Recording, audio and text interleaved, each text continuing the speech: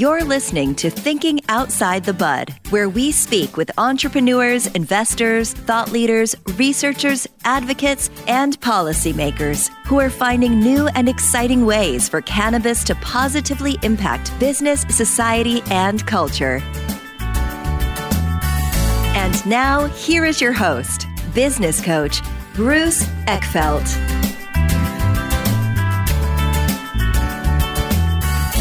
Are you a CEO looking to scale your company faster and easier?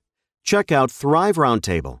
Thrive combines a moderated peer group mastermind, expert one-on-one coaching, access to proven growth tools, and a 24/7 support community.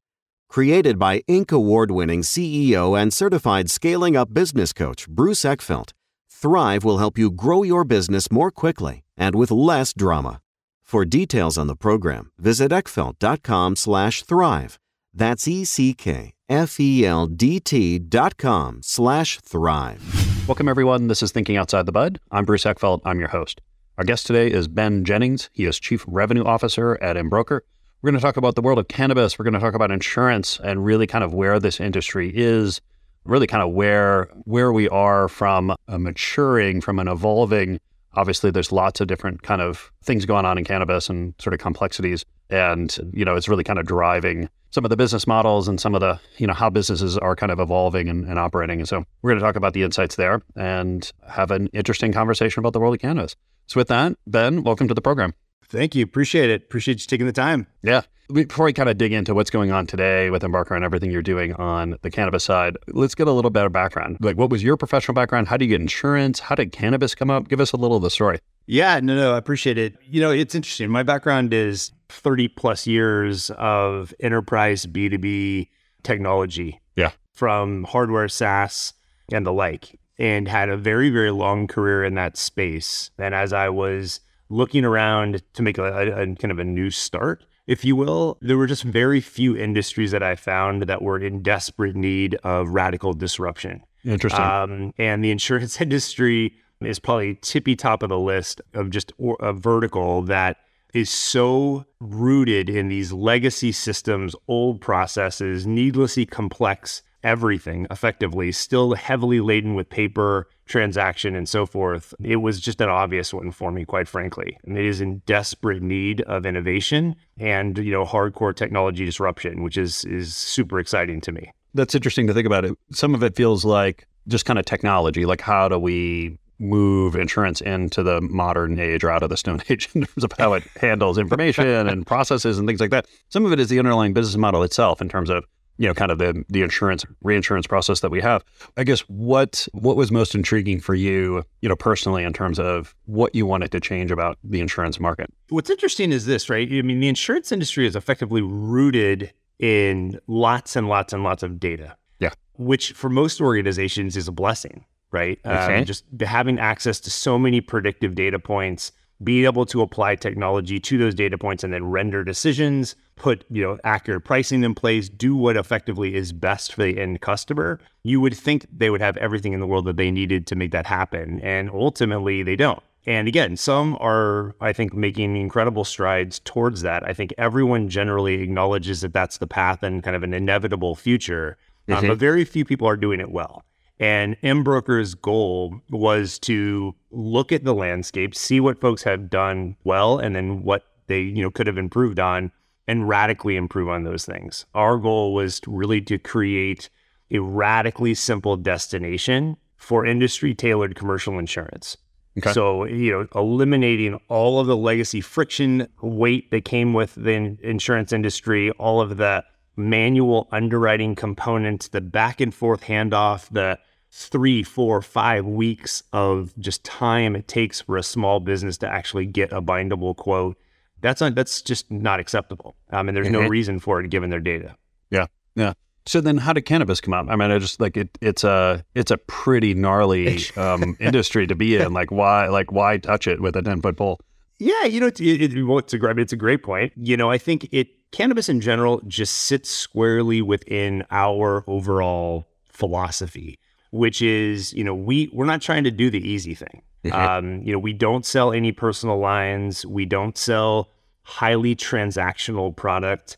that isn't sticky or strategic to businesses. And when you think about the cannabis industry, I mean, they've got every headwind in the world coming at them. So if I'm a single state dispensary and I'm, me and you decided we were going to pool our money together, open a dispensary, and we're going to gain market share and build our brand, the last thing that I really care about is, or want to deal with, is insurance. I already have banking issues, transaction issues, facilities, zoning, government, federal legalization, et cetera, et cetera, et cetera.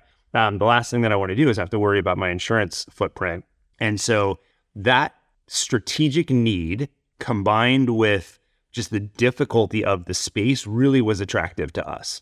Our goal is to be hyper strategic to our customers in a space where insurance can be a very valuable tool to them rather than just a throwaway or a tax on their business. And so, we wanted to make it super, super simple for a cannabis organization. Obviously, we have extremely large cannabis companies as well as, single instance dispensaries. Yeah. But we wanted to make it easy for them. We just wanted to make that part of their journey a little bit more simple. They're incredibly dynamic entrepreneurs that are brave enough to enter a very complex space, and this shouldn't be a hard thing for them to do. Yeah. I'm curious what you ended up, there's the sort of analysis of the market, and I see the opportunity, and then I get into the market and reality hits. I mean, what were the things that came up as you actually started to engage with the industry and providing products and actually, try to write policies? Yeah, I think it's a great question. So, I mean, certainly the fact that it's not federally legal is a challenge. There is a difference from, every single state has their own distinctions relative to just insurance in general. Mm-hmm. And then you combine that with the completely different mindsets around cannabis, and you have this kind of really yucky soup of complexity. Mm-hmm. And so for us, what we wanted to do is provide a product set that for all states where it is legal, for a sub $5 million in revenue single state operator to be able to come to us and in a fully digital way understand what they're purchasing, fill out the right forms, and within 24 hours be fully covered. The traditional process takes weeks and weeks, but we are literally able to get people fully insured within the matter of a day. And so massive improvement, trying again to be radically simple, and then provide them with the core covers that they need to kind of eliminate the risks of a growing startup. Yeah. On the other end, though, we also insure incredibly large, multinationals that are everything from facilities to plant touching to fleets of vehicles, et cetera, and run those through our standard broker side of the house. And so we're really able to cover both ends of the spectrum. Yet have 4+ years of kind of very much expertise in this space and feel we're a strategic partner there. Yeah. And I guess so. You mentioned in the beginning, legal cannabis businesses. Like, how are you kind of navigating state by state? Like, I guess what's the definition, or how do you kind of navigate the medical versus adult use? Like, what's the process for identifying which states you're actually going to do business in? Yeah, so it's twofold, and maybe it's important to understand how Embroker is structured, because I think it's a hugely strategic advantage both to all of our customers, but to cannabis specifically. Unlike just a broker, you could either be just a broker, or you could be just an MGA, or you can be a carrier. And Embroker kind of has looked at the landscape and understood that individually, none of those are 100% optimal for covering the maximum risk profile that you would like. Okay. And so we are actually all three. We actually are a full brokerage. So I have incredible strategic advisory services in-house that can find any product under the sun and go out and actually cover you, comprehensively if it isn't something that we actually support. Okay. We have an MGA. And so those products we are putting through our digital workflows. We're officially partnered with the best folks out there to supply those products. And so we have that model. And then we have a carrier structure that we're just starting to launch, and that will be, writing fully admitted product. Obviously, the cannabis space is probably a little behind relative to admitted product. Yeah. That's probably an understatement. But, we feel that having all three really gives us the maximum benefit to go to really any customer and build the most comprehensive program for them in the most flexible way possible. And we think that's just a massive advantage over our competition. Yeah. I guess what are the challenges of actually writing a cannabis policy? I mean, what are I mean, I get it, it's still federally illegal. Like, I can see that being challenging, but how? Like, what actually comes up when you try to write a cannabis policy? Yeah, so you mentioned it earlier. I think cannabis is a big bucket, right? There's everything from lab sciences to tissue sample-based culturing to facilities to retail dispensary and everything in between. And then you get into the hemp space and it gets even more complicated. Yeah. And so you can write them. There's just so much nuance between the business models that first and foremost, understanding the customer's business thoroughly is kind of problem one or challenge one, I would say, so that you really understand kind of what they're dealing with. Some of our very largest customers have hundreds of thousands of square feet of just facilities. And that's very much a real estate issue. We have other customers that are doing lab sciences and testing and regulation work. That's much more of a tech play. And then other folks that are, just, making hemp for, commercial consumption, that's, more of a textile type play. And so really understanding those nuances and being able to tailor a program that's appropriate to their models, I think is really the challenge. And look, I mean, most states are really gun shy. Most of these businesses are saddled with everything from government regulation to zoning to constantly changing rules and regulations depending on which way the wind blows and who's in office. And so, I think that in itself makes it very difficult. The other piece too that I think is really, it's an exciting thing for us, but you're talking about some of the brightest, most innovative entrepreneurs in the world that are in the cannabis space leading some of these companies. We love that. That's exactly who we want to work for and with. And those companies, tend to do extremely well. They grow very fast. They have all the dynamics of just any other growing business. And so, we need to be able to support them as they grow from 1 to 5, 20 locations. That's, that in and of itself is a challenge. Yeah. Yeah. And how, I guess, how sophisticated have you found cannabis companies in terms of understanding their insurance needs, insurance products, how to really kind of optimize and, what to buy, how to buy it? Like, how savvy and educated have you found the cannabis market in terms of really what their exposures are and how to manage those? Yeah, I think it varies pretty dramatically, right? I mean, you have some folks that are incredibly astute in financial modeling, public markets, fundraising, insurance, et cetera. They have massive programs. They're spending millions of dollars a year to support their businesses.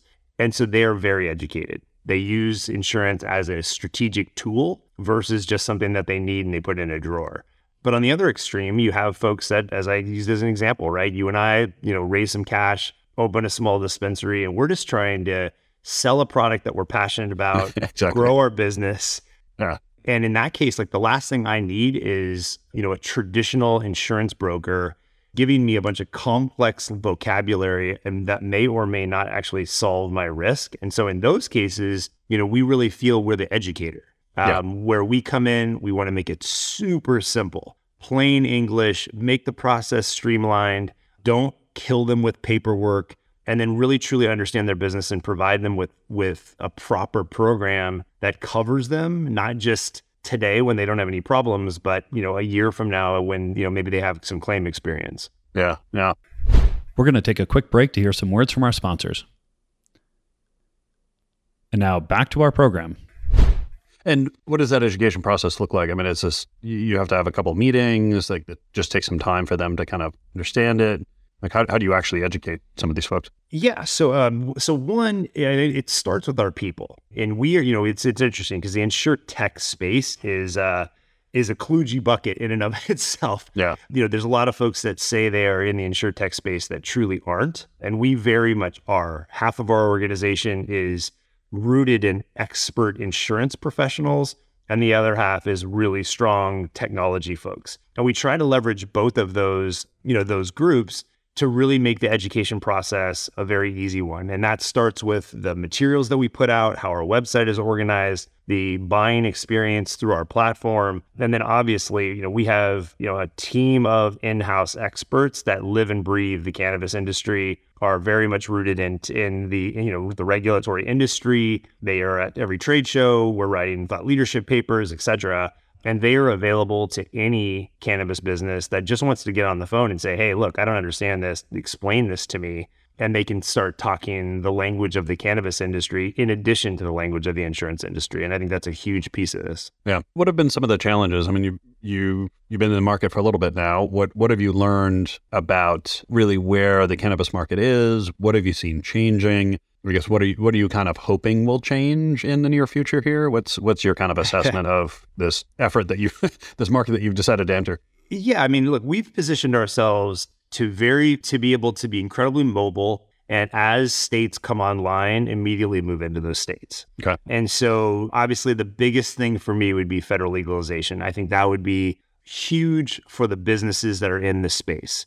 It allows for, banking, it allows for insurance, it allows for all of the things that a normal growing business would be able to take advantage of that unfortunately cannabis organizations just struggle with. Yeah. And I don't think that's a fair thing. And I think we've now proven that the industry is very much legitimate and has a tremendous amount of benefit that I think people just need to be far more educated on. Mm-hmm. Obviously, look, the economy has done no favors. I think that has always been tough. I think we had some early cannabis businesses that tried to go into the public markets, struggled a bit, over purchased, if you will, through either acquisition or just expanding into large real estate investments that I don't think panned out very well. In states like California, where we have a pretty large saturation of product in the space, that presents its own challenges. And then the other thing that I think is going to really make for an incredible mainstream adoption is when you have really well regulated product that is predictable. Mm-hmm. Everywhere I go, I know I'm walking in and I know what I'm getting. I understand what I'm getting. I understand the effects of it on me and how to think about that. And that will just help the business move even further mainstream, which I think is super, super exciting. I mean, you want, your mom, your grandmother to be able to be comfortable, walking into a dispensary and having discussion just as if they would walk into a restaurant and order a glass of wine. Mm-hmm. From your kind of product point of view, as you look at these different states, do products shift and change by state because of the nature of the industry and how it's set up there, or are your products pretty universal across the states in terms of what you offer, how you offer it? Give us a little sense of what you're covering and how does that shift state by state? Yeah, I think it has more to do. I mean, it has more to do with the insurance industry's perspective on the states than it does the cannabis industry necessarily. So whether you're whether you are a large construction company or you're a cannabis company or you're a tech entrepreneur, there are just nuances between states on how you have to think about it. And that's, that is just kind of is what it is. It's part of the challenges of insurance in general. Think about it as just risk profiles changing state by state. Interesting. And so, I think that is more the issue. We try to make things as standard as possible, particularly on the experiential side. I touched on the fact that our intent is to really be the single destination for these industry verticals to come to one place and get what they need. Effectively, think about kind of embedding the intelligence of an insurance broker into technology. Mm-hmm. So, you're not coming to a marketplace where there's, 700 of the same thing and I'm still left having to make a choice, right? Yeah, I still don't know what I need to buy. Exactly. Yeah. Great. You gave me 10 of something. I didn't understand what one of them was. I don't know what 10 of them is or how to compare. And so our goal is really, if I'm a cannabis organization, I should be able to come to Embroker, find my vertical, and within that vertical, answer an appropriate set of questions and be served up a set of products that support the risk as I described it. And then if there are questions or if there's a nuance that needs to be further vetted, then we have this strategic advisory group that jumps in and can have one-to-one personal conversations with people. But I think, our goal is to provide great advice in a digital way versus just serving up, 500 varieties of things and hope somebody chooses the right thing. That's not really the goal. Yeah. And how has your technology kind of development played out? I mean, the idea sounds nice in principle, but oftentimes figuring out how do I kind of ask questions? What is it appropriate? What's the smallest number of appropriate questions I can ask to get the maximum amount of information to make a reasonable product suggestion? I mean, give us a little insight on how you've developed this and where some of the challenges have been. Yeah, absolutely. No problem. So, again, I think this is where Embroker is a very different animal, because our technology side of the house is full of data scientists, AI experts, big data thought leaders, security experts, cyber experts, and so on, that all come together to use as much publicly available information as possible, ingest that information so that, the company is, a potential customer of ours isn't kind of coming into the business flat-footed, right? They're coming in, we are serving them up a set of questions that need to be answered appropriately to basically give them the right cover for what their risk potentially could be, and also identify where they may just not know. And when they don't know, we reach out proactively and we'll help fill in the gaps there. But the goal really is, down the road. So our technology obviously has evolved. We've been around for quite some time. We raised our C round last year from some wonderful investors, about $100 million. And so we have the ability to really, truly invest in a very meaningful way in our tech, harden that technology, and get us again to a point where whether you're a technology startup, a law firm, a cannabis dispensary, etc., you're able to come and we're able to provide you with a suite of products, this bundled strategy really, that is profiled for you. And those can be sourced from, any number of they can either be one of our products, they can be one of our MGAs, they can be API'd in. Our technology allows us the flexibility to really orient around the best interests of the customer and then tailor the bundles accordingly. Yeah. But the whole time, and this is to your point about the complexity, but the entire time making that experience feel very seamless, eliminating all of the traditional friction of, an insurance buying experience that they maybe were used to in the past. Yeah. And how do you kind of differentiate between the CFO at multi-state operator who's looking for fairly sophisticated products and, has fairly unique needs versus, a couple people throw together some money and they get a license and they're opening up a dispensary? Yeah, I mean, most of the time, if you're dropping, 7 figures on your insurance program, you want to talk to somebody. as much as I would love to think that our technology is so sophisticated that you would self-serve in that moment. Look, I mean, that's a very complex business. Yeah. Typically, those organizations are growing through acquisition. They're multi-state, they're international. They have a combination of facilities, plant touching, distribution, massive investment portfolios, and typically a pretty aggressive M&A strategy for growth. And all of that requires a conversation. And so that's where, I would get somebody on the phone with, the folks that run my cannabis vertical in-house. And that's a combination of, what would be a traditional broker, but, they are very much a strategic advisor in the space. And then once they actually become a customer, we also have kind of verticalized customer success. And so those individuals are dedicated to the cannabis vertical. They live it, breathe it every single day and understand the nuances of running a cannabis business and how insurance can be leveraged, whether you have a claim that you have to deal with, you've got some sort of change in your business that you need to plan for, whatever it might be. And so those folks are also, available to help you run your business. So that's kind of what you have to do. And it's not just us, right? Anybody who is serious about supporting the cannabis space just has to have that in place. Yeah, it's just where we are in terms of cannabis and how the companies are set up. And what do you see kind of coming down the pike? Like as you're looking at the future of the cannabis industry here, what is notable or what are the things you're watching? Yeah, I'm passionate about the space from, the sense of just general distribution. I'm also personally, I'm fascinated by effectively the elimination of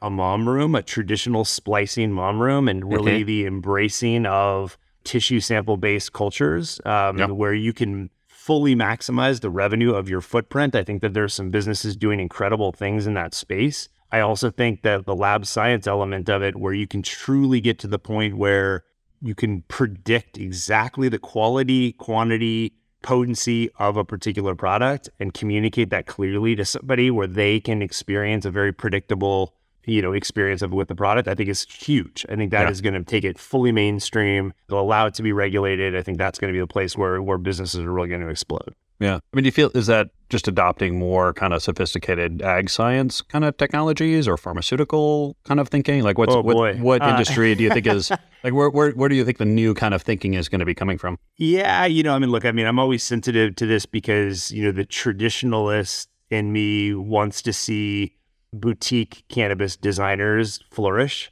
Yeah. Just in the same way where boutique coffee shops flourished in, as the kind of coffee boom was happening. But look, Dow, Monsanto, all of those folks have been doing this with consumer produce for years and years and years, decades. They've made it a science. It's repeatable, and the fact that they are not already buried in this space is amazing to me. Because once you are able to use efficient cloning, you can produce more product that is exactly the same and really start to dominate the space. I think that is probably the evolution.